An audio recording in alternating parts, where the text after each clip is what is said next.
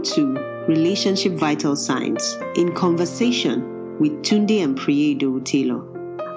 Today we'll briefly examine one of the most crucial red flags when it comes to making a marital choice. Pastor Taylor, could you briefly speak to our listeners on this matter? What red flag or flags, as the case may be, do you consider too dangerous to be ignored for a searching guy or lady among the several other equally important red flags out there when it comes to choosing a life partner?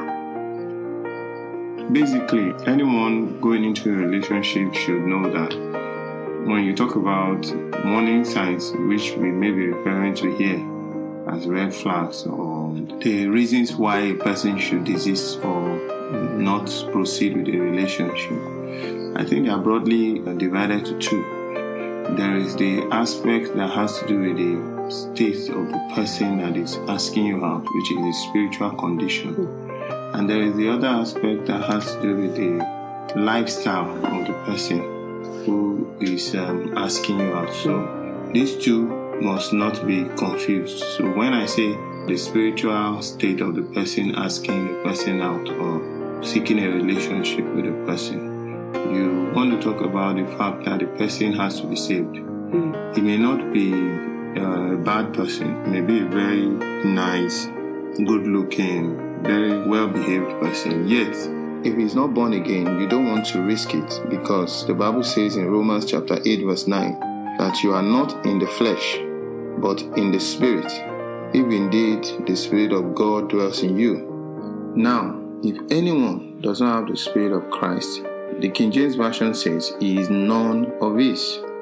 Additionally, 2 Corinthians chapter 6 verse 14 warns, do not be unequally yoked together with unbelievers.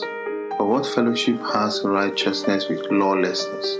And what communion has light with darkness? So if a person is not a member of the household of Jesus Christ, he is not a Christian. So that should be a red flag for anyone who wants to go into a relationship. If you're a child of God and someone is coming or pursuing or seeking to join himself or herself to you, you should know if the person is saved or not saved. That is the very first thing to look out for. So, in simple form, the first aspect is his spiritual condition. Is he saved? If he's not saved, then no relationship. That's a red flag. Number two, the other side of it is people who are in the household of faith who claim to be Christians. So this is where we talk about the lifestyle of the person. If the person's lifestyle does not tally, even though he claims to be born again, he's singing in the choir, he has Christian title, he may even be a founder and a general overseer. It may be anything he wants to be. He may be a prayer warrior, he may be a preacher, it may be anything. He may be greatly talented and all that, but if his lifestyle is contrary to scripture. The Bible talked about people who will have a form of godliness but will deny the power thereof. And it gives a specific instruction or injunction to from such turn away. That is 2 Timothy chapter 3 verse 5. Once the power of living right, the power of holiness is obviously absent in a person's life, even though he claims to be saved, that's another red flag. You know, the Bible says that the works of the flesh are manifest. That is according to Galatians chapter 5 from verse 19. It says, now the works of the flesh are manifest, which are these: adultery, fornication, uncleanness, lasciviousness, idolatry, witchcraft, hatred, variance, emulations, wrath, strife, seditions, heresies, envyings, murders, drunkenness, revelings, and such like, of the which I tell you before, as I have also told you in time past, that they which do such things shall not inherit the kingdom of God. So those who do such things are not going to inherit God's kingdom, even if they claim to be church workers, even if they claim to be pastors or the founders and Christians and churchy people. That has nothing to do with their spiritual condition. if the character does not match the confession, then they are not born again. So if we observe that this person is manifestly behaving like an unbeliever, then he's an unbeliever, even though he claims to be a Christian. If he wants to sleep with you, he's not willing to wait, and he just wants to defile you, and he wants to keep defiling you, and he doesn't see anything wrong with ungodly lifestyle and ungodly things and dirty things and what the Bible calls fleshly laws that war against the soul, then definitely he's not a Christian.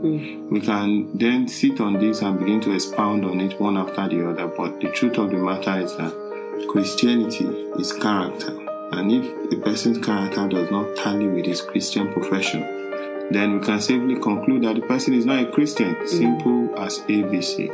So those are the two things that you would look out for. There are other seemingly not very obvious red flags, but they are all somehow byproducts of these two red flags that I talked about. The fact that the person is apparently not born again, or a person is just professing to be born again but is not living the Christian life. So you may now see other things there that could scare you, but these are just fruits of these two divides. So I think that's all I would like to say because of our time. So what you're saying, in other words, is that we have to look at the whether the person has experienced salvation. I think when we look at it from that perspective, that pretty much defines how we go into relationships. If we're able to tell that this person is not a Christian, so this person is not the kind of person I should be in a relationship with, I think that just ends the whole discussion. I think the problem will arise if we're still undecided about, okay, it doesn't really matter if the person is born again or not. And I think that's where we get into trouble. And if we go down that lane, then we are in for a whole load of trouble. Once I am able to tell that the fruits in the life of this person does not depict that of a Christian, then I'm not going into the relationship. I think that just helps us to avoid a lot of trouble in our future relationships, and helps us to also make the right decisions before getting into relationships. Thank you very much for that insight.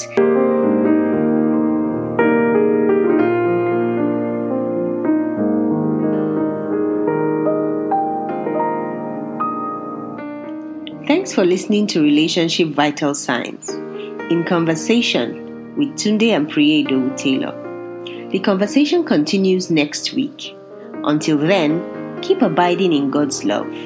If you have any relevant questions, you can reach us on our Facebook page or through an email at thefruitfulchurch@gmail.com. God bless you.